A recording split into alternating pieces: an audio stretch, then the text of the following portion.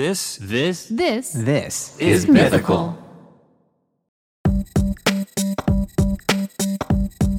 Welcome to Ear Biscuits. I'm Rhett. And I'm Link. This week at the round table of dim lighting, we're gonna ask the question, how do we party? How do we party, man? And we're gonna answer that question for you. And specifically what we mean by that, because it was- How do you party, man? It was intended to be a little bit, clickbaity, because who are we trying to kid here? We wanted you to click. Those of you that need that kind of motivation. What we're talking about specifically is the way that we approach the Hollywood industry party scene, which we have become somewhat familiar with this year. We're starting to become familiar with it. The one party that I think we're gonna spend a lot of time on was the GQ party. That was late last year. Yeah. It was not this year technically. So yeah, there was that party, there was the Golden Globes party. We just haven't had an opportunity to like fully process with you our experience at these parties. And it is a whole world in and of itself. Not just the party, but this whole aspect of the industry is a part of it. So the goal of this episode is just to share with you our experience, warts and all. I don't think there'll be that many warts. Yes, there are. I just want to have fun talking about it because it's some of the more hilarious things that have happened in your presence have happened at these parties. I don't know. And I don't know if I'm fully ready to. Well, I'm ready for the world. You can watch to me know tell about them. it. But I trust you, Ear Biscuiteer. Don't trust me. With we trust that you will keep all of this in confidence. With my experience, yeah, because it's. We also we did share that one story about the party we were at where we couldn't get a drink. Yeah, at the bar, and then that was on a previous podcast. I don't know which one it was. I think that guy's still thinking about probably not making us a drink. And he's that still is there. Just kind of like a small indication of what our subsequent experiences have been. Now, I'm gonna start with what I think is a maxim, a thesis of what. Okay. Of why. Of course, you could just say it's a hypothesis, but no, it's not a hypothesis. No, it's not a hypothesis. It is a maxim from which, or a principle from which, all of the stuff and all of the reasons that we're gonna talk about why we even do this. Yeah. Why it exists. And that is because, I'm gonna try to make it sound like a maximum. A maximum. A maxim. That which fuels Hollywood is bullshit. Yeah. That is the maxim, okay? Yeah. And what I mean by that is that if you talk about the Hollywood machine. Now, let's say the Hollywood machine is a vehicle and you were to look into the gas tank and you were like, what fuels this Hollywood machine? And the premise is you open up the gas can and it's full of bullshit. Or I would say it might be a vapid tank of emptiness. Well, no, I think that's the destination. That's what your soul becomes. That is the destination of the Hollywood machine is a vast tank of emptiness. But the fuel is bullshit. And here's what I'm saying is that every single you want to believe that all this is based on art and talent and obviously those things exist. You need to be good at what you're doing to kind of get into some extent to kind of get into the game at all. And then you might add to that, okay, yeah, it's also who you know, but because we're all humans, and you might be thinking that. That's part of bullshit though. I think it goes further because that. I'm including that. Knowing people and like getting things done with people that you know or that you know someone who knows someone and you feel like there's a little bit more trust or there's something like I owe this person. That's true of just life in a lot of ways. So I think that what you're getting at goes even further than that, to this just, you want to start to think that like, oh, there's people in Hollywood and they're going to parties and they're all having a great time and just hanging out, and the people who are at parties are popular.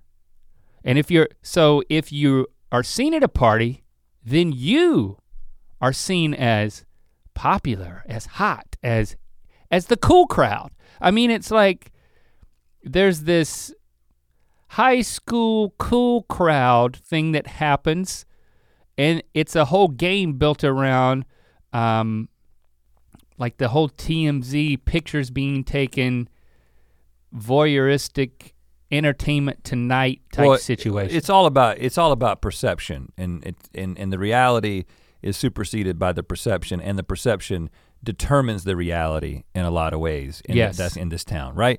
Now, let me say that I'm not critiquing that. This podcast is not about critiquing that. It obviously has been well critiqued, and I think that we navigate the space knowing at least being somewhat familiar with the pitfalls of like thinking that this is where ultimate purpose belongs. That's not what we believe. And so we kind of play this game trying to figure out the rules, but knowing that the vast tank of emptiness at the end of the rainbow is not something that we're interested in. But what we are interested in is we're interested in exercising our craft, right? That's what we're trying to do. And we want to do that on the most significant level possible. And so that's kind of our purpose in what we do and why we're playing this game, right? We play the game because we want to continue to create, and we want to be able to create in the most significant way. And the best and most strategic way to do that for us is to do it in the context of this system, at least somewhat. Because now we're doing a lot that we're very proud of, and that we're very glad to continue to be doing in this alternate reality that came from the internet. Right. And so without sacrificing any of that, we still want to make a movie. We still want to make another scripted story, a scripted series that is seen by more people than Buddy System Season 2 to date has been seen by. So we start to say, do we need to start getting in the ring and playing this game? Well, and we need to buy a ticket to the game and start playing it? Well, and let me just to get some opportunities. Address one criticism, which I relate to and appreciate, because there's a lot of people who make digital content like us, independent creators who make digital content, everything we do on YouTube, this podcast, all the stuff that we do independently. We can cancel ourselves. We determine when the season starts and ends. That's completely outside of the Hollywood machine in a lot of ways, right? So you might say, well, why don't you just continue to create in that sphere? You guys could just make a movie. You guys could go on Kickstarter and raise money from mythical beasts and just make a movie. Yes, that is a path, and we're not saying we'll never do that. But in the current situation that we find ourselves in, the way to get your work to be considered by the people who kind of control the cultural conversation is, it's very, very difficult to say make a movie completely outside the system and just sell it directly to people who already know you, and for that to be as significant. And I don't know, maybe we'll learn X number of years down the road that we should have just not even pursued this. But for better or worse, what we are pursuing right now is trying to create things on a higher level and do it with at least a portion of what we're doing as part of our career within the system. Mm-hmm. So you hire a PR firm to help you navigate and give you opportunities and get you into stuff. Right. So we're doing that. And that's how you get into these parties before you become like a bigger star in their eyes, in the people who are throwing the parties eyes. Before the people throwing the parties want you to be at the parties, which was not where we're at right now, right? You have to find somebody who can get you into the parties. Right. And it's, again, and that's not bullshit, right? Feels a little dirty when it's like, we're saying that involves money. But the funny, I'm just. Well, yeah, you got it when you got indirectly, but yeah. Yeah, but the interesting thing, just to give you a small example of this, so the structure of a lot of these parties is that you show up at the event and there is a red carpet, you get your picture taken by a series of photographers. You've seen these, we share those photos and we try to do our little stance, handshake stance and stuff like that. But one of the things I noticed pretty early on is that we went to a few of these parties last year and it's all the same photographers. I mean, it's these people who are, there's a relatively small pool of people, right? And so it's just like you can hear them. They're like, who are these guys? And then we have to say, well, it's Rhett and Link. And well, what are your last names? Well, don't worry about our last names. Could you stand on that side? No, we stand like this. We stand like Rhett and Link. Like there was a lot of orientation for people to understand what we were trying to do. And then little by little, you start hearing people say, I actually heard a photographer say, "Oh, it's those guys again," and it's working. Sadly, somebody's bored of us already. Sadly, oh, it's those guys again is what we're looking for, right? So the people I bet you they're gonna shake hands and then raise one of their legs. Oh, there they go. They're doing that dumb pose again. So and why? That is part of it. I'm just saying that is part of the. It's one of the biggest parts system. of the game. Before you even get into the party, you gotta do this, and matter of fact, you could just stop there because it's such an important part of the party. You could make an argument, and I think many celebrities do in their own mind, they show up for the red carpet and then they just leave and don't even go to the party because they got their picture taken, proof that they were there, because the game, or at least the big aspect of it, is looking like you belong with the cool people. It's like, oh, this is a cool thing. Here's a picture of that person at it. That's it. I can prove I'm in the group. I'm in the group. Yeah. I got my picture in the same place that these other, like Jeff Goldblum got his picture. Right. And then you go into the party after that and you're like, okay, yeah, like 90% of this is done. It's like, because you got your picture, you got your credit. And so the way that we approach these parties though, and this is what we're gonna get into, is not we do the red carpet thing, we get the picture, so we'll be, so somebody who writes something on the internet will associate us with this particular event. But of course, we approach it, we may have a show that's very popular in certain circles, and that we may have some stuff to show and some stuff to be able to say, hey, we should be here. I mean, we've created this and that. But what we're kind of the overarching thing that we're thinking when we're there is really sort of the perspective of like 13-year-old Rhett and Link, at Bowie's Creek Elementary School. It's like, there's a lot of famous people here. Who do you want to talk to? Really. Right. Or how good is the food? Where is the food? How much is it? How big are the plates? Well, there's two things going. There's learning the game, which is, it's a challenge in trying to figure out how this game is played, and how do you get points and how do you advance your strategy and all those things. That's interesting. Observing it as an outsider is very entertaining to us, I believe. Oh yeah. And hence why we're happy to talk about it. Right. But then there's also an aspect of it that is, then you're actually, you're trying to get to know people. There is another part of the game that is getting to know people that are successful at getting things done and making connections. Because it is that who you know and who you met, and when you met them, how was their breath? Because do you like them? Do you want to keep working with them? How was their breath, huh? That type of stuff. Because they're just humans too. So it's humans working with humans, so you gotta work that part of it. But then the question in my mind, and this will become painfully obvious once we get into what happened, is, man, is it worth it? Turns out there's a lot of risk involved in going and trying to play this game. There's risk of, I think there's risk when you play the game. All types of emotional, if not which is physical mitigated. injury. Emotional injury embarrassment. Man, it really does feel a lot of times like it's your first day in high school walking around the cafeteria with your lunch tray trying to figure out who do you sit with or who do you sit next to, and is there gonna be an open seat at all? Or is somebody gonna come and, am I gonna trip and fall? And boy, the risk is real. I'll just leave it at that for the moment, but and hopefully we'll unpack it. Entertaining to you. But first we wanna let you know that this episode of Ear Biscuits is supported by ButcherBox. ButcherBox delivers healthy, 100% grass-fed and grass-finished beef, free-range organic chicken, and heritage breed pork.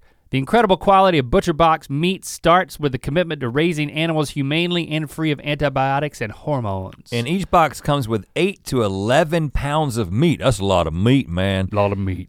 Which is enough for 24 individual sized meals, or like 3 from me. I'm a big boy. Meat man. You can choose from 5 different box types, all beef, beef and chicken, beef and pork, mixed box, or custom box, where you choose your own cuts. Right, and the meat is frozen at peak freshness in individual vacuum-packed biodegradable packaging and then delivered right to your doorstep. And they have a brand new protein, wild Alaskan salmon, sustainably harvested. This is unlike any salmon you're gonna find in your local store because it's super red in color. That means it's fresh and as nutrient rich as salmon can get. You want your salmon red salmon. I like to eat rich salmon. You know, like those posh salmon that's been like. You want salmon that's been living that wild, rich life. Yeah. It's incredibly convenient. Think of ButcherBox as your neighborhood butcher delivered right to your door on dry ice with free shipping in the continental United States. Continental. Choose your delivery frequency with the customizable subscription and go for it. Yes, it makes this, you know, I have these uncomfortable conversations with the guy at the meat counter, the butcher sometimes. I just don't, I don't like talking to those guys. I don't know what it is. I feel so intimidated. I'd rather just click the meats, put them in a box, and not have to have a conversation with anybody. That's what ButcherBox has done for me. Well, I'm gonna judge you for that, but for $20 off your first box and 2 pounds of free salmon. That wild salmon. Go to butcherbox.com/ear and then enter ear. Again, that's butcherbox.com/ear and then enter ear. Ear Biscuits is also supported by Robinhood. Robinhood is an investing app that lets you buy and sell stocks, ETFs, options, and cryptos, all commission free. And they strive to make financial services work for everyone, not just the wealthy. It's a non-intimidating way for stock market newcomers to invest for the first time with true confidence. Simple and intuitive, with data presented in an easy to digest way. I remember the first time we did a stock buying exercise in high school in ELPS class. And Mr. Hood. That was a lot of anxiety, and it wasn't even real purchases. It was just a role play. Right. So we should have brought Robinhood in. Oh, Mr. Hood was his name. Oh my gosh. I didn't even make the connection. Do you think he made this? You said it and I didn't make the connection. What? It sounded like a joke. Our ELPS teacher is behind this, so get in on it. There's no cost and no commission fees, which is very important. Yes. Other brokerages charge up to $10 for every trade, but Robinhood doesn't charge commission fees. So you can trade stocks and keep all of your profits. Robinhood provides easy to understand charts and market data. You can place a trade in just 4 taps on your smartphone. Do not give your smartphone to a child. Unless they've got investing knowledge. Right, okay, yeah, that's a good point. Robinhood is giving you a free stock like Ford or Sprint to help build your portfolio. Sign up at earbiscuits.robinhood.com. That's earbiscuits.robinhood.com. Now back to the biscuit.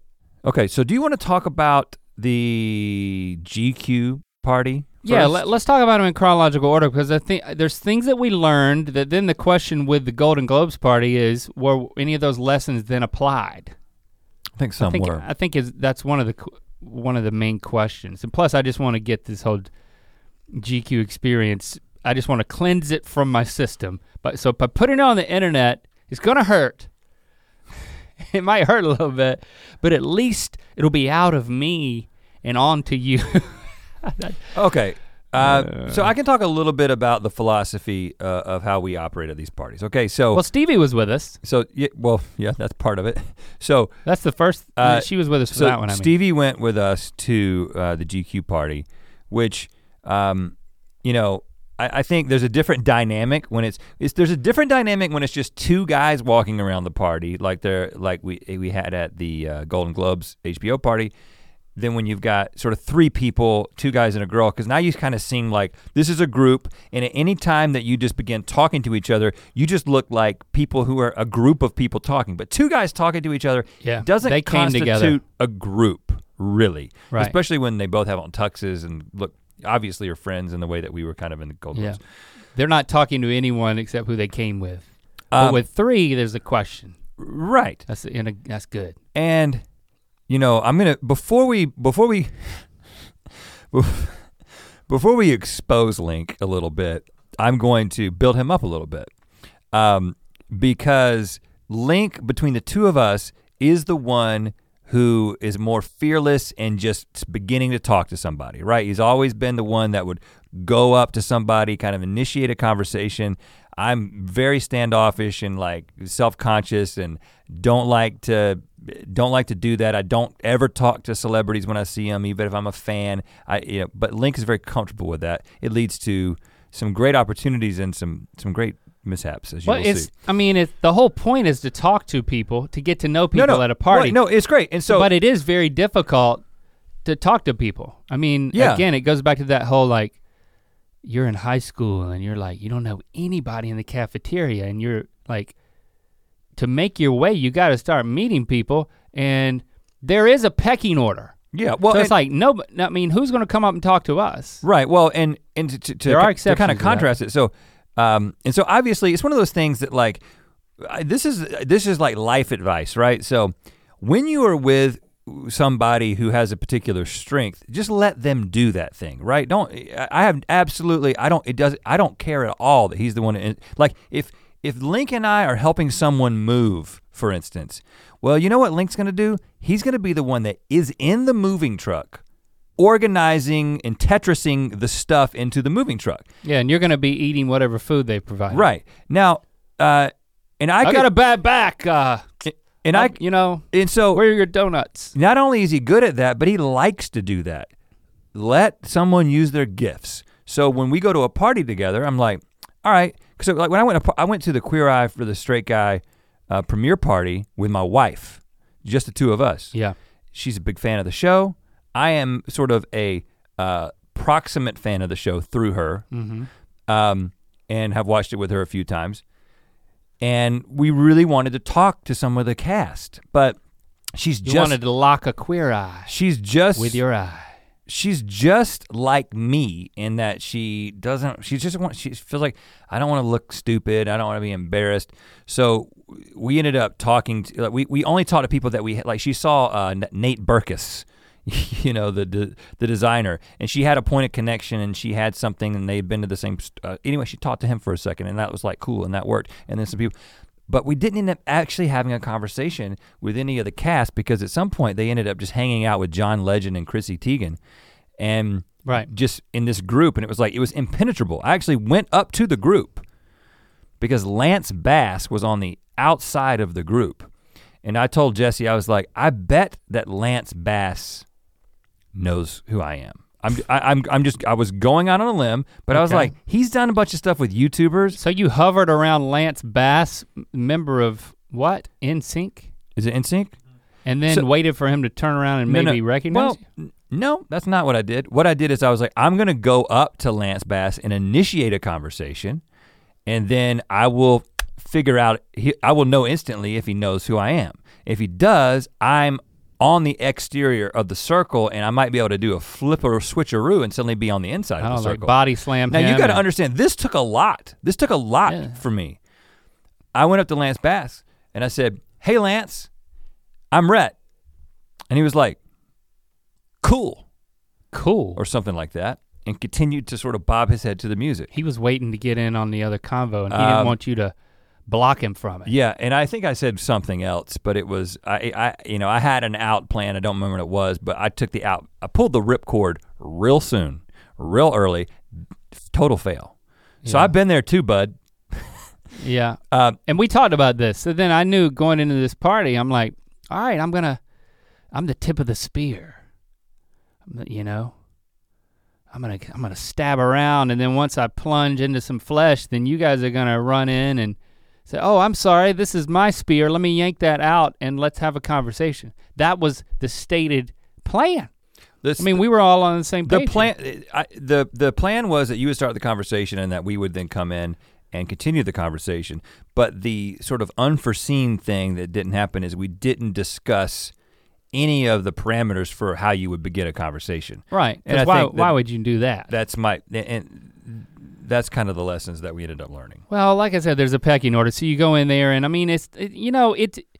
to initiate a conversation with somebody that is known and famous, you are immediately saying, it is a position of weakness and of you're lower.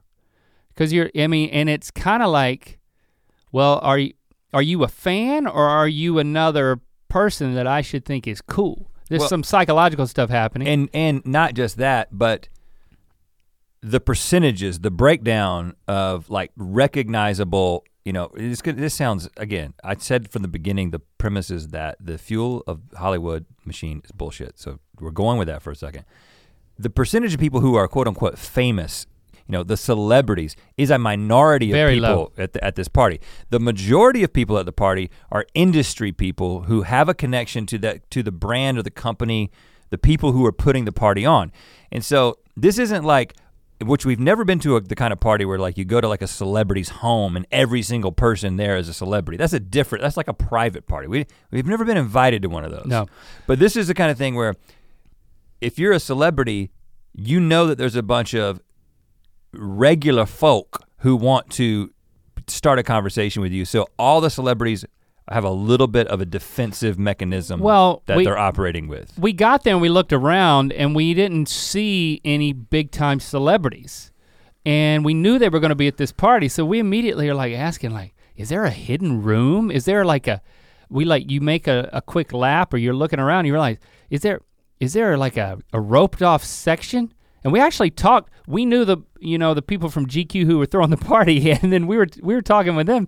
And we asked them point blank. We asked them. So where's the real famous room? I was like, oh, there isn't one. I was like, okay. All right, okay. And then I looked around and I saw Adam from Adam Ruins Everything. Yes. Who we'd never met, but we both worked with the same producing partners before, and so he came from the internet, College Humor, so we kind of go in with some confidence thinking we probably are familiar with each other. Well, I felt like we were in similar places on the pecking order, so anyone could approach anyone. He's walking by and I'm like, hey Adam, I'm Link, good to meet you. Good to finally meet you, is what I said, because it's like, I feel like we almost have crossed paths a lot. That was good. He was very friendly.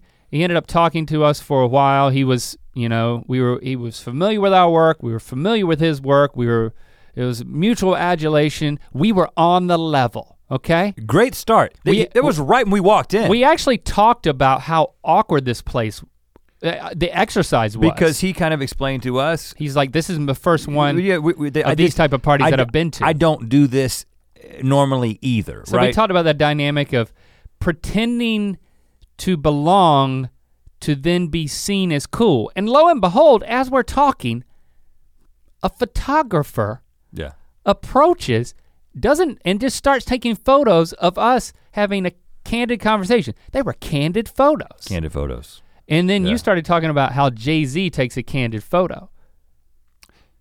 Jay-Z likes to laugh while photos are taken of him. So even though he's in a conversation where it may not have been a punchline, at the moment he sees a cameraman, he just kind of like throws his head back and opens his mouth as if he's in mid-laugh. Look at candid pictures of Jay-Z on the internet and you will be surprised at how many he is smiling and laughing in. All of them. And I immediately realized as you were telling me, and we were talking about that dynamic with Adam Ruins Everything, the beauty of, the genius of it, because now there's the photos of Jay-Z having the time of his life with other people who apparently are cool at parties. Mm-hmm. So we tried that a little bit. There may be an image floating around be some laughing of that. And just as a side note, Adam does have a natural instinct to ruin everything. Like as we were talking about things, like he was like almost literally biting his lip trying to not overanalyze, I think in an adorable way. I really liked the guy. It wasn't annoying to me. I was actually fascinating that like we were analyzing this party situation and he was like breaking it down. Like that's literally how his brain works all the time. Of course, yeah. He was doing actually like well-informed version of what we're trying to do right now. You mean he was pointing out all the, the dynamics of the situation and seeing right through it. But we knew if we kept talking to him that we wouldn't accomplish much because, I mean, we both felt like we were on the same level and we needed to make a few laps. And we're like, if this falls apart, if we don't generate any other leads, let's meet back here and have a good time. Yeah. I think I said that at one point. So I think I want to cover the sort of the first misfire, okay? Who is that? That's the, that guy. Oh, okay. I'm doing it in order. I'm doing it in order as I remember. Well, I did see Joe Keery before that, the guy from Stranger Things, who was on our show. Yep. And I went up and talked to him and he remembered me because he was on the show. And then his girlfriend was with him and she is from, I was talking to them for a while and I didn't know who she was. And I was like. It Follows. And I was like, and what do you do? She's like, I'm an actress. I'm like, anything I would know? And they were like, It Follows. And I'm like, haven't seen that. Yeah, that's so. So then it got, I didn't know weird. that you asked that question, but you typically, as someone who never watches anything, you shouldn't say anything I would know because that's a really small pool of things. Well, that's her fault. Yeah, so you should be like, oh, cool. What are you working on now? Right? Remember, that's so right. We developed. Jacob almost fell out of his seat. Yeah, that was something that we gleaned once we talked about this later because I kept going to talking about what that people were known for. 2 lessons learned and that we already learned with the Joe Keery conversation. First of all, Joe was incredibly gracious and he's like, he's done this with the way that Stranger Things kind of blew up and now he's gotten all these other roles. He's established himself. He's a Hollywood celebrity. He can go to these things. Everybody recognizes him and he was super gracious, super nice. His girlfriend was equally nice and gracious. Yeah, we had a good time. Talked to us for a while. Now you asked the question. And then I was feeling good. Well, two things. I want to give the 2 lessons learned at this conversation because the first one was don't talk to them about the thing because you also talked to Joe about how Stranger Things season. Let me say, you told him, you were like, yeah man, I hadn't finished season 2 yet.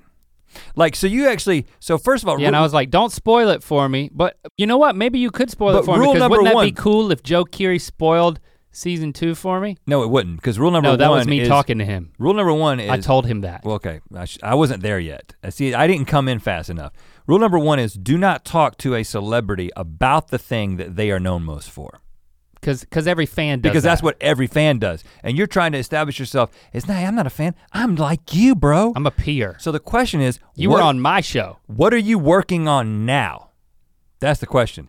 And then the second. That's what they want to talk about. The second thing that happened is we were up there, Stevie and I joined the conversation, we're talking, and about, 4 to 5 minutes into the conversation, I got the sense I was like, we should exit this conversation. I can kind of tell that Joe's, I think the proper terminology would be let Joe go. Let Joe go because he's being gracious, he's got lots of people to talk to, but I don't think that Link got that message and you continued to speak and continue to bring things up. Yeah. For another 5 minutes. Really like talking to Joe. Super gracious. And so he wasn't gonna be the one to bail because he's such a nice guy. But eventually, in the pecking order, you can't monopolize someone above you. He did too much of their time. He did bail eventually. So the second rule is you need to exit the conversation first if you're below that person on the pecking order, so that you don't seem like you're trying to monopolize their time. Yeah, it sounds ugly, sounds gross, but it is true. But I was kind of riding high at that point. I was like, he remembered me. It's like, hey, we had a fun conversation. There were laughs, maybe lasted a little long. Didn't know that yet. And then I'm walking ahead of you guys again. I'm trolling like a bass fisherman going through, and it's close quarters. And so people are passing on the left and right, and people make eye contact because they're looking for someone who's higher on the pecking order than them. Yep. People want to see somebody famous. So I tried to have a look on my face that I was famous. Yeah, famous face we call it. I had hair on my head that looked famous. Yeah, we looked like guys who are trying real hard. I mean, the suit that I had on, your suit especially, was trying so Mine hard. was toned down a and little I'm bit. already so tall. I'm already, like a beacon. It was like a checkerboard. I might as well have had like a light on me that was like, I'm trying hard. Like a neon sign. I didn't have that, but I had the look on my face. And as I walked by this couple, the guy caught my eye, and I turned and I looked at him at point blank range. Like, I could probably put my thumb on my nose and then reach my pinky out and put it on his nose. Right, that's pretty close. Like, that's pretty close. And then I was like, I recognize this guy. I know exactly who this guy is. And I was like, Greg! And let me just say that his name was not Greg. That's not what I knew about him apparently. I didn't know his name. But then I followed up immediately. I was like, I could tell by the look on his face that his name was not Greg. But why Greg? I thought he looked like a Greg. That's not. And I was like, that's not how you begin conversations. You don't look at people and imagine what their names might be, and then just say it. I knew him. That never should be the case. So then I was like, okay, your name's not Greg, but I do know who you are. You are the rock climber. It was Alex Honnold. And he was like, I was like, I'm sorry, just my name's Link, what's your name? He said, Alex. I'm like, yes. Yeah, so your name is Alex, you climb so this is rock when Link formations told him what he did. With no harnesses. You are a freak of nature. I didn't say that, but I was thinking, your brain, your body, your everything is a freak of nature. He climbs like El Capitan at Yosemite just in a pair of shorts and a t-shirt. Now I saw and a cell phone. I saw you starting this conversation, and I was like, "This is a good conversation." Like, because this not is too famous. This isn't somebody fringy. that everybody's gonna know about. This guy, he's a climber. I follow him on Instagram. I think he's absolutely amazing. I do know that his name is Alex, not Greg. So do I now. You know now. And so when I saw you talking to him, I was like, "This is great. Go up." I have points of reference about who he is. I follow him on Instagram, and so. And again, I introduced you. I remembered your name and Stevie's name. Super nice guy. Very gracious. And didn't act like he didn't have time for us at all. He was, in fact, I made fun of myself. I knew that like you got out of it. You got out of it. It's not like you completely embarrassed yourself later in the night. We fully recovered. Right, and he's super nice, and he also talked about how sure he, if he could be on the show at some point. We were like, yeah, there'd be, there was a picture of us holding up on Instagram. We held up our hands because his hands are like so like meaty, the kind of hands that you need to climb the faces of mountains in just a pair of shorts. We were fascinated by it. Super nice guy. Also, his girlfriend, super nice. Super nice. I called her Ashanti. Yeah. That was not her name. That was not her name. But by then it was a joke. So my pet names for them at that point became Greg and Ashanti. And they got a real big kick out of that when I brought it back at the closer when we were saying goodbye. After probably talking to them for way too long as well. Definitely. Yeah. But you also talked to them too. You talked to them more than I did. I can't, but you gotta be in agreement. I can't be like, all right, Link, let's go. I mean, you were so zoned in that what am I gonna do? Like pinch you like a child on the arm? I'm not gonna do that. Well, we could work something out, Well, what we did is right after that, I told you, I was like, you gotta get out of these conversations earlier. And this was before we established the rules about the pecking order. Look at that guy in the checkerboard suit, just giving that other guy the third degree. I was like, you're taking these conversations too long, and I was having a blast. But and to clarify, because I know how the dynamic of this whole thing works. The comments are gonna be like, why is Rhett picking on Link the way that he wants to do the party?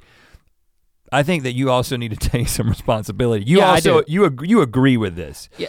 I agree that these are lessons that... It became an inconvenience for the people that you were talking with. Yes. That's what I'm saying. You became an inconvenience to those people, and you don't want to be an inconvenience to those people. In the same way that we wouldn't want somebody to do that to us.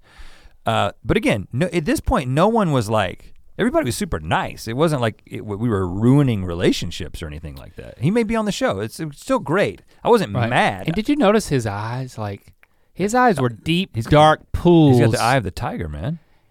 It's like, you could tell that there was something that you normally see in people's eyes that was not in his eyes. No fear. That allowed him to climb a mountain with nothing. Not a hint of fear. This man could, no matter what could have happened, no matter who would have come in there, this man cannot be afraid. At one point I asked him, I was like, they've analyzed your brain, right? Because I knew there was a documentary. He was there because there was a documentary about him. That was at regular theaters. Yeah, okay, so then. I'm still flying pretty high but we did have in terms of like confidence. We did have a little talk though after that. Yeah. I was like, let's not spend so much time. But still, at this point, to Link's credit, I didn't say, let's switch roles. I didn't say that. I didn't say, let me start the conversations. I was like, no, you still be the one to start the conversations. Stevie and I will come in, we'll have a great conversation, we'll end in a good place. And then we go to let's just be a little quicker. And I'm like, more efficient. I'm like, okay, I'm teachable. Right. I'm open. It's a teachable moment. I wanna learn. I wanna make the best of this. So we go to the bar, we grab us a drink. We actually got a drink. And then I turn around and I was like, that guy over there is talking to that girl that he obviously came with. He's like wearing a sweater. Yeah. He's got black hair. Dark brown. Dark brown, curly hair. Beard. Beard. That guy is a rapper. That guy is Lil Dicky. Lil Dicky. Lil Dicky is he's a hilarious rapper. This is me talking to you and Stevie. I don't know if you knew him at the time. Of course I knew him. Okay.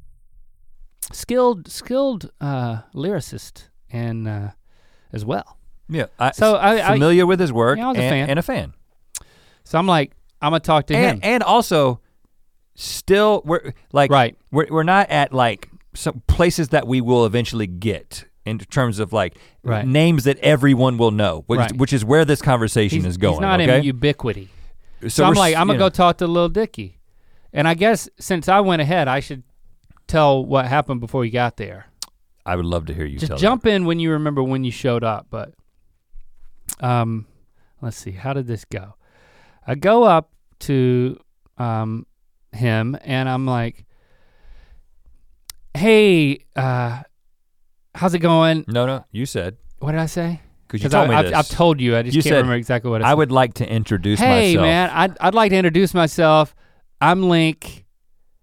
And then it was kind of loud, there was music playing, I was shaking his hand, I put my head down to put my ear towards his mouth to hear his response. And he said, hey man, and he said a name. He said a name. Right. And then I looked up, and again, I was just as close, I could have did the thumb pinky touch with his nose. You can't tell what you were thinking though, because that ruins the punchline. I said, I thought you were Lil Dicky. And then he said, I am. And I said, well, I know. He was like, that's not my real name.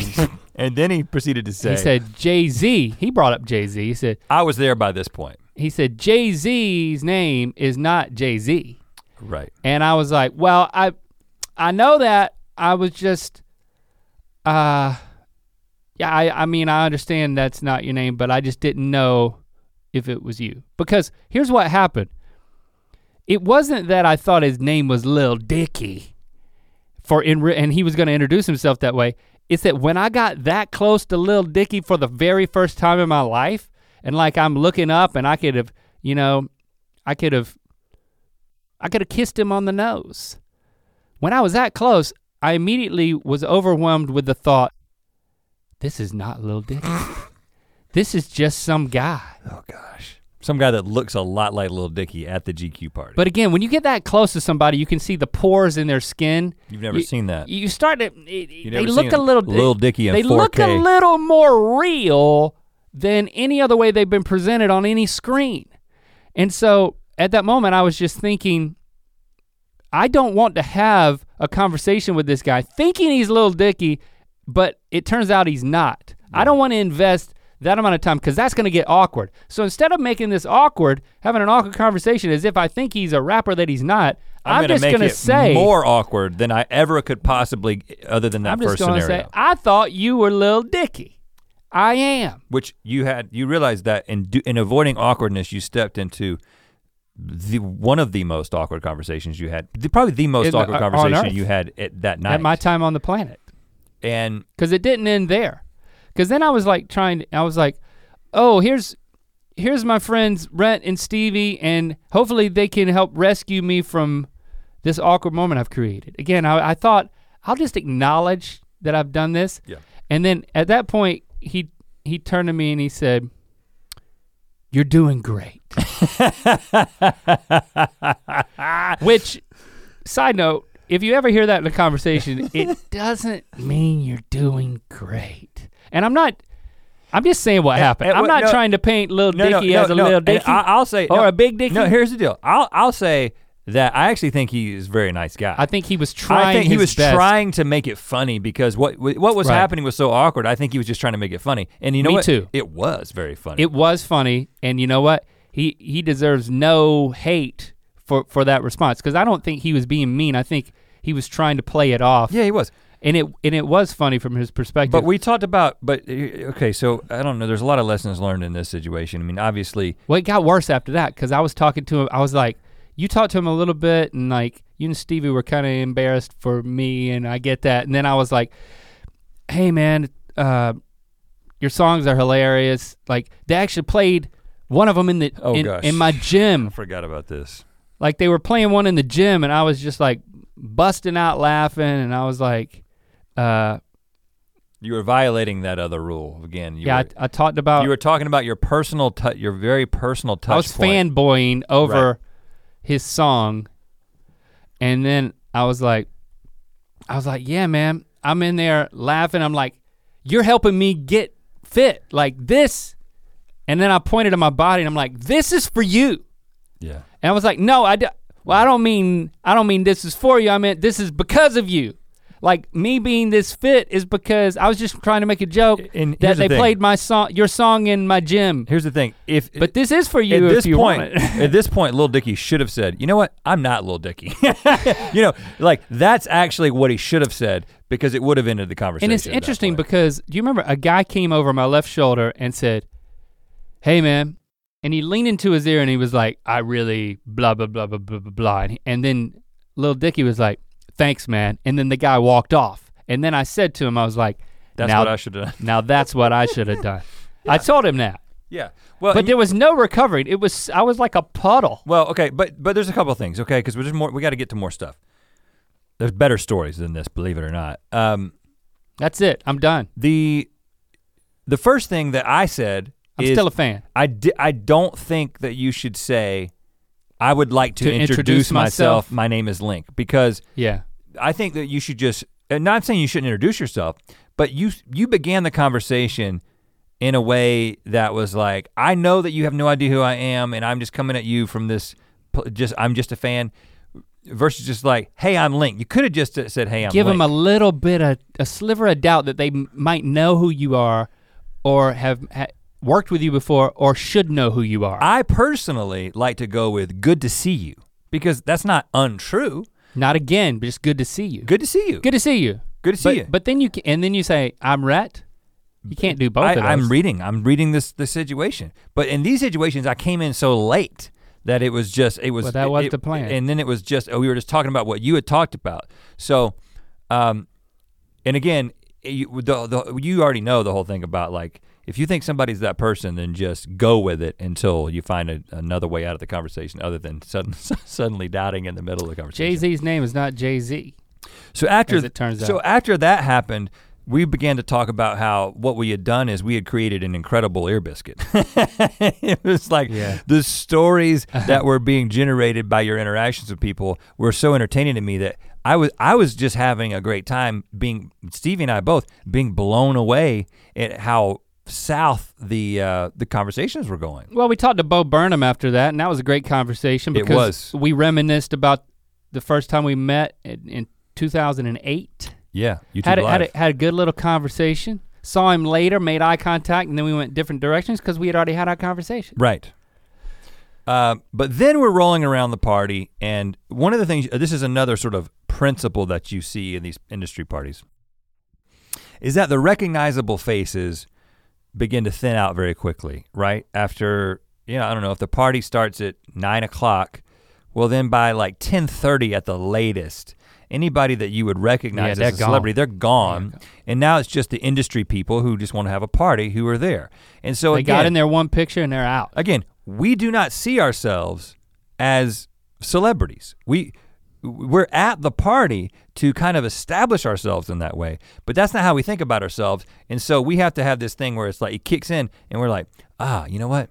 Everybody else who's supposed to be famous has left, so we should probably leave too. Like, it's literally that level of reasoning. It's not cool in any way. Let's get one more drink, or let's get some more of that food. I want another one of those cake pops. You know me, I'm going for the food. And as we're contemplating that, there's like a line of people, and I turn around, I look over my shoulder, Michael B. Jordan is walking by. And I'm like, he's in motion. He's going towards the exit. If I'm gonna meet Michael B. Jordan, or if you're gonna meet him, this is the moment.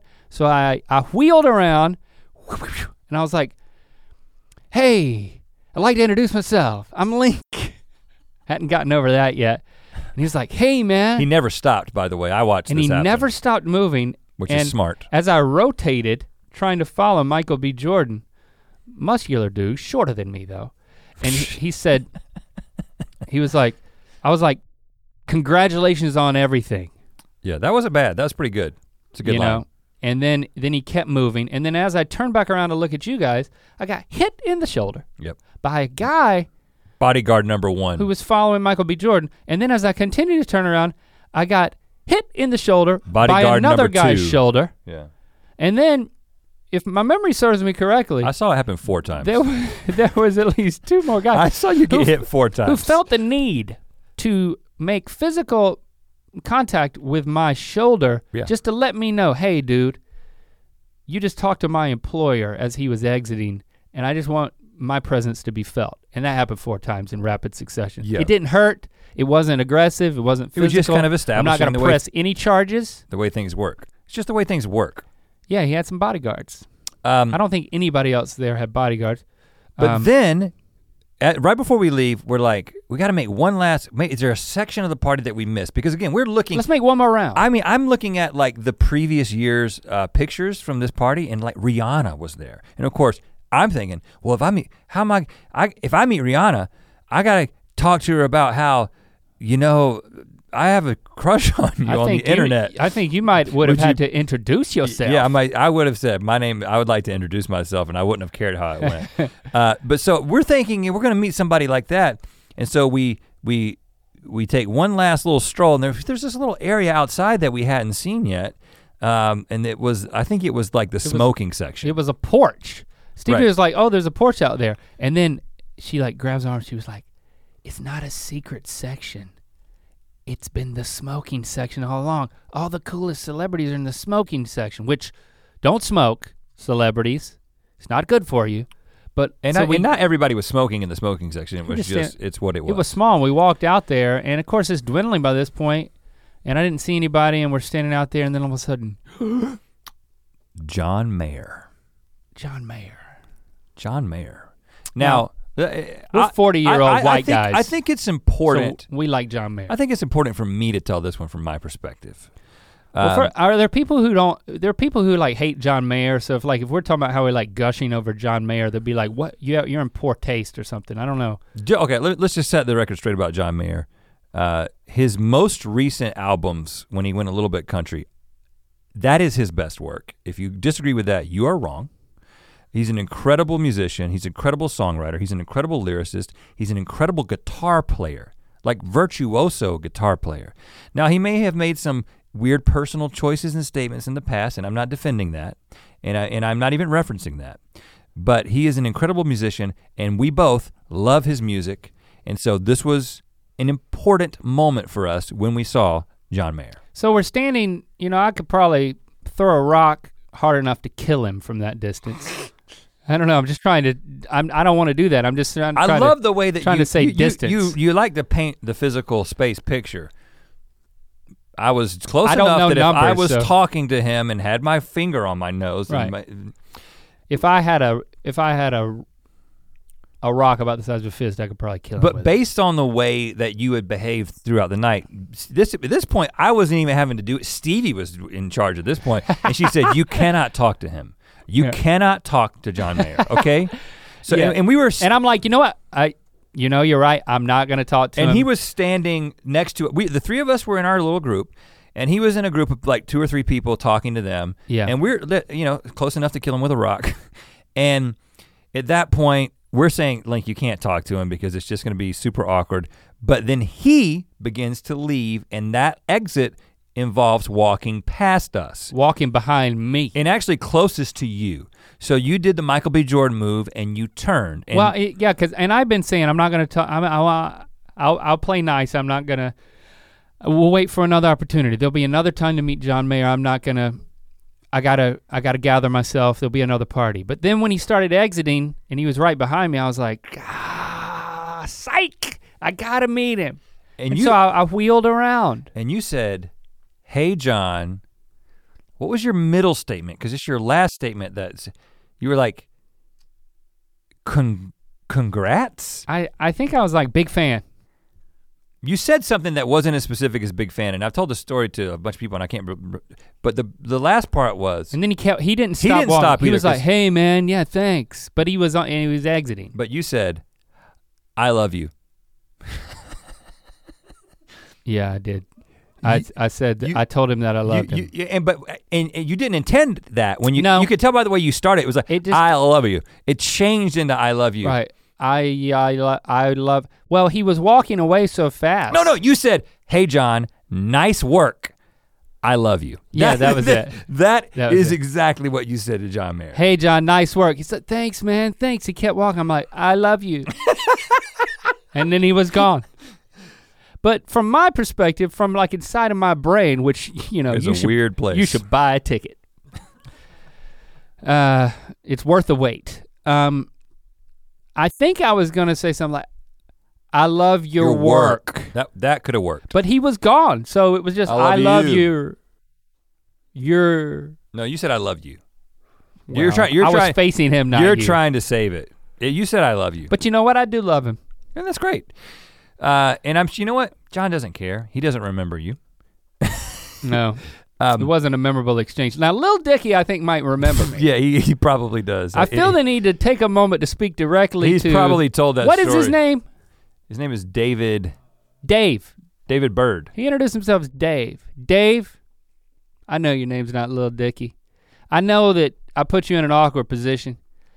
And I even know that in telling our story that it might paint you as the bad guy. But I want to go on record and say that you did the best you could. You even brought some humor into it, which I fully appreciate. I'm still a fan. You didn't do anything wrong. So you have no need to apologize and no need for me to let you off the hook, even though I'm doing it. I look forward to seeing you again where we can have a normal conversation and let's just go from there. Can we start over? Can I have a do-over? Sure. Thanks, Dave. Now, and John, just have a moment with you. He's not watching. I love you. There's not a chance. That's it. That's all I wanted to say to you. So on the way home that night, we started kind of establishing. John's got a big noggin. Well, all the greats do. All the greats do. Yeah, all the great songwriters. Up close like that? Have big heads. His head's like twice as big as yours. No, it's not twice as big. No. I mean, it's probably 20% bigger. Yeah. In a good way. As we discussed the rules, we've kind of been through a few of them. Get out of the conversation earlier. Don't talk about the thing that they're known for. Talk about something tangential or just ask, what are you working on now? Don't assume that they don't know who you are. Just talk to them like you're picking up a conversation. Don't tell them you love them. Don't be a fanboy. And there's a certain level of celebrity, and I think Michael B. Jordan and John Mayer both fit this bill, that there's just really no circumstances that you should talk to them. There's very few. I think there's a very few. I can't accept that. There's very few ends to that conversation going the way that you would want. I think it's typically going to be you're going to be talking to somebody who then has a connection or something like that. You're going to get more of a thrill and you're going to get better stories. I think Mamrie Hart met Reese Witherspoon at a party and they're like best friends now. She's so much better with people. Well, that's for sure. I think we need to hire her to consult me. But I'm just gonna go to parties with Mamrie. But again, of course, I kind of need to be invited. Again, I'm grateful. I'm grateful that you took the initiative. I'm grateful that we have these stories. These stories are probably, in one sense, more strategic and more value than the relationship that we could have had with those people. That we will never have with those people now. But you know what? We may, Alex Honnold might be on the show at some point. Don't forget, we talked to Terry Crews. He knew who we are and he gave us like a motivational speech that same night. And let me say, I initiated the conversation with Terry Crews. That's because we had seen him the night before. No, and that's what I'm saying. I'm outlining the differences, and I'm not saying it's. I think that in this setting, I talked to Terry. You're better at these things. So what I'm saying is that I will talk to anybody if I've got something. If I've got a point of contact, and so we had seen him at the. I'm not, and he's, by the way, we talked about this before. Nicest guy on the planet. Terry Crews, nicest guy on the planet. Right. And actually. He and his son watched the show. It was incredible. But we took these rules and we said the next time we go to a party, we're going to apply some of these rules. And so we got invited to the HBO Golden Globes after party. And I was coming back from, first of all, it was, you know, we were told, I think you probably could, you didn't have to have a tux, but like, you know, it's technically black tie. We didn't have tuxes. I was in Mexico at the time and I was gonna have to get fitted for a tux because the rest don't wear something off the rack because they don't make things that fit me, okay? So I have to get things fitted. I have to get things tailored if they're gonna look halfway decent. And so I was gonna have to get off the plane, come here to the office, get fitted for a tux, and then immediately get into a car and go to this party, which is what happened. And I was actually a little bit late because there was a flight delay. So we're going down, and apparently all the parties after the Golden Globes are at the hotel, the Beverly Hilton, where the Golden Globes are held, and they're all in these little areas. So you got Netflix and Amazon and Hulu or whatever and HBO. So there's like 6 parties, all like big significant parties, and they're all in the same place. And so because the traffic would be so crazy to this little hotel, they have a shuttle service. Yeah. Where you meet off-site at like a parking area and you get into these shuttles. Yeah, and we were told to Uber to the location of the shuttles. Right. Then a shuttle will take you to the party and then you know bring your ID so you can, you know. Because there's a list. There's a list. Right. So we get to the shuttle area and we see just a bunch of shuttles lined up, and we go to the first one and it's closed and it's full. We go to the second one, it's closed and it's full. We go to the third one, the door's open. What do? We go on the shuttle. I go up in the shuttle. And lo and behold, the shuttle's full except for 2 seats. How many of us are there? 2. 2. Perfect math. Just the 2 of us. So we sat down. We sit down and then we begin to have a conversation with a woman who's sitting next to us. And this conversation concerns me a little bit, you know, as the one who tends to worry a little bit more and try to figure out if we're doing the right thing. Yeah, I was feeling great. You were just like, we're on the shuttle. We're on the shuttle, it's great. And I was like, but something doesn't seem right about this because we didn't talk to anybody. We just got on the shuttle and then we talked, and the woman was not going to the HBO party. And she was, I think she was already under the influence of something. Okay. You know, there was something going on there because it was not a clear communication from her. And I didn't want to seem uncool, but I was just like, is this going to the HBO party? And she was like, well, it goes to all the parties. And then I'm like, what do you mean? Is it like are we gonna be dropped off at different parties? We didn't know that all the parties were at the same place. We knew nothing.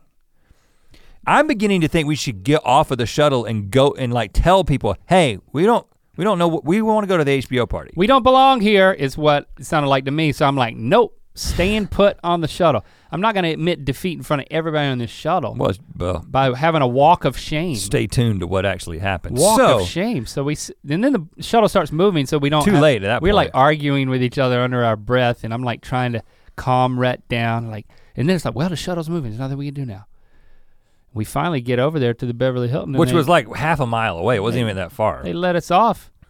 And then they're like, a lot of security people on the red carpet there. And they're like, wristbands. I'm like, wristbands? I ain't heard nothing about no wristbands. And everyone on the shuttle has a wristband, except you know who? The two guys who just walked onto the shuttle randomly, because apparently there was a whole thing at the parking place where you had to get checked in and get your wristband so you could get into the there were no hotel. Signs. There was no orientation. Yeah, in our defense, no one told us this. And there was other people who were like, we Ubered directly here because I didn't want to get on that shuttle, and I don't have a wristband either. So then this woman's like taking down names and going, she's with HBO and she's like going to get wristbands. And now at this point, talk about being a little bit embarrassed. If you're talking about when trying to save face for the shuttle, what ended up happening is everyone's getting off these shuttles and just walking straight past security, and you and I and some real estate people, yeah, they said that they were real estate, are all standing out there. Obviously, like fans. Yeah, not able to get in. And we look like two guys that just dressed up and walked, and we're just hoping we could, slide by security like the Grammy video we did years ago. Because that does happen. There are people like lurking and trying to look like they belong and just get in. Jeff Bridges was leaving. All kinds of people were coming and going. All kinds of very recognizable actors. My favorite actor. Stephen Root. Walked behind you. I know, and then you didn't tell me until he was already gone. Because I didn't want you, and you should thank me for this, I didn't want you to meet your favorite character actor, Stephen Root. On the outside of a party where it seems without a wristband. Yeah. You didn't want to do that either. Nope. So thank me. I'm not ready to do that because he wasn't in the party, Brett. He wasn't in our party. Yeah, but he would have been like, you come in and you would have been like, as soon as I get a wristband, he'd be like, he's one of those guys, right? Mm-hmm. Well, but we may have ended up faring better than if we hadn't have gotten on the shuttle. I think we did. Because it did take about 30 minutes of, I was kind of frantically texting our PR people because I thought that we were not gonna get in at that point. We were going to go back to home base and it was gonna set us back forever. But eventually we did get, somebody came out and gave us wristbands, and then we were able to check in. And it did take about 30 minutes and a lot of people walking by. But we have reason to believe that if we had have gone all the way to the back of the line and checked in the right way, we probably would have gotten to the party at like an hour and a half later. It was ridiculous how late this thing was. But then we go in. So we got in earlier. But we got in, and this party was different. It's bigger. You could get plates full of food at this party, and there were seats. There were like tables, like round tables.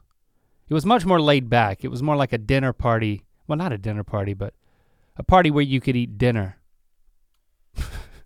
Yeah, a party where you can eat dinner. But not a dinner party where everybody's seated and someone gives a speech. That's not it. But I would say the percentage of really famous people was lower percentage of really famous people, but a lot of just like, I know that guy from that movie, I know that guy from that show, but I don't know his name, and you probably wouldn't either, but you'd recognize him. It was like a lot of those people, and then a lot of industry people, and it was a much larger party. But I mean, in terms of space and in terms of attendance. We had some good conversations with people who, it's good to have industry conversations, meet producers and all this type of stuff. So it's like, and a number of those people talked to us because they knew who we were. Sometimes because their kids know who we were, but hey, that's a good end. Well, I'll take it any way I can get it. And we also, we had a couple of people that we wanted to talk to, right? It was an HBO party, so we thought that Mark and Jay Duplass would be there, right? We both finished reading their book. Yep. Fans of theirs, we think. I'd like to have a conversation. We'd like to talk to those guys, right? Because we just think that just relate to their relationship, similar backgrounds, and similar philosophies. But they weren't there as far as they could have been there, and maybe we missed them. But we didn't see them. So because I was trying to, and maybe I pushed it too far in my direction, which I was like, let's talk to people that we've got a reason to talk to. That doesn't mean we have to know them, but like, let's initiate a conversation and there's like an end. Like with those guys, it would have been like, hey, we just read your book. And first of all, that would mean something to them because we're not talking about room 104 or whatever everybody else is talking about. We're talking about this thing that like, Oh. Pet project. You guys like the book. Yeah, we just listened to it. Here's all these parallels that are really interesting between us and you guys. And you were prepped for that. I was ready for that conversation. But that didn't happen. We saw Pete Holmes, who had been on Good Mythical Morning. Let's call him a friend of the show. Friend of the show. And had a conversation, met his wife for the first time, had a great conversation with Pete. He actually said basically the same thing. He's like, it took us forever to get into this party. And I'm glad I ran into you guys because having a conversation that I want to be in actually makes it worth it. That felt great, because he's thinking the same thing. He's got a show on HBO and he's thinking the same thing. Like, who am I gonna talk to at this thing? But let's not make it out to be like, we have to have certain types of interactions at a party to feel good about ourselves. Because earlier you established we don't need that. Well, but I'm not the one that tries to, then what is your goal in all the conversations that you try to initiate? You're just trying to have a good time? Move and shake. I mean, there is a business to this, but it's what I don't need to feel good about myself. And I don't think you do either, but I'm just saying that it sounded like it in that moment where it's like, oh, it felt good for somebody to say they wanted to talk to us. And it did feel good. But it's just a weird environment where like, and maybe this is kind of true of LA in general, is that it's people trying to get themselves noticed or get their project accomplished or to make their way. And so it's, industry parties are industry parties. They're to work.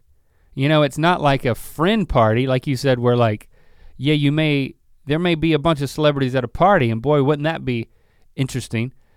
But they're there because they're friends. Like that's not an industry party. Well, because I mean, gotta get something done. Well, because one of the things that we're thinking about, just strategically, creatively, I don't know. One of the things that we've learned is getting really qualified people to help you make things happen. That's what we want to do, right? I mean, that's the reason that we're doing what we do today is because at some point we figured out, oh, you know what really works is getting people who can do things better than we can to do those things. And that's why we have a team now. But the same thing applies to, well, who are you gonna work with? Who are you gonna collaborate with on this project? Who's gonna help write it, produce it? Who's gonna act in it? That kind of thing, and things that we wanna do. And so you want to have those connections so that when you say, here's the idea, will you help make it happen? Would you like to be in it, to an actor or whatever? It's like, oh yeah, I do, because either I saw you at that party and I saw you guys on the red carpet and then I look, these little touch points matter if you want to play that game. But it's all unspoken. I don't think, well, maybe there is a booklet or something, and maybe I could have saved a lot of heartache and sidestepped a fun podcast though by reading it. I don't think that any damage has been done. No. Let me just clarify that. Well, I didn't say there had been. I think that even the most embarrassing interaction that you had with Mr. David Byrne, Lil Dicky is what they call him. He has a rap name. I call him Dave. Even that conversation, the chances of us working with Lil Dicky actually went up because of the interaction. Now, there are interactions where the chances would have gone down, right? The chances would have gone down. They were at a tipping point. They were right there in a real gray area for a second there. Yeah. Glad I didn't have a rock with John Mayer. That would have been horrible. But I think ultimately, I do think that the most important thing, I don't want to overemphasize the principles and the rules and stuff like that, because I think that the most important thing is just beginning the conversation. But I do think that we now know how to be a tad more strategic. I think that there were no mishaps at the Golden Globe party except for the shuttle thing, which I think ended up being great. We got there earlier. So I don't think I have any demerits. No lessons learned at Golden Globes. HBO party. Yeah, I can't think of any lessons learned at the Golden Globes party. And I got a tux out of it. Well, I bought it. Well, I'll tell you one lesson we learned. We actually applied it. After you go through the red carpet and get your pictures taken by the professional photographers, You go back to the red carpet at the end of the night and there will be people taking their pictures with their iPhones. Yeah. You get one of them to take a picture of you with your phone. Yeah. And that will allow you to have a picture on your camera roll that isn't, you don't have to wait till the next day to get some Getty image or something like that. That's right. So like the picture that we posted was just a picture from the phone. That's a little hack. That's a little insider tip. There it is. So we're gonna get, so now next time we post photos from the next thing we go to, you're gonna be thinking, man, that's a lot more complicated than I thought it was. There's lots of ins and outs. Yeah. So thanks for hanging out with us. Thanks for learning along with us. Because, I mean, let's be clear. We both learned a lot, right? I learned so much watching you, like so much. Yeah, I'm a teacher, man. I'm a teacher in action. Right. Not to do. You teach by example. You teach by bad example. It is a form of teaching. I admit it. It is fun. I'm enjoying myself. And Stephen Root, I'm coming for you. Oh gosh.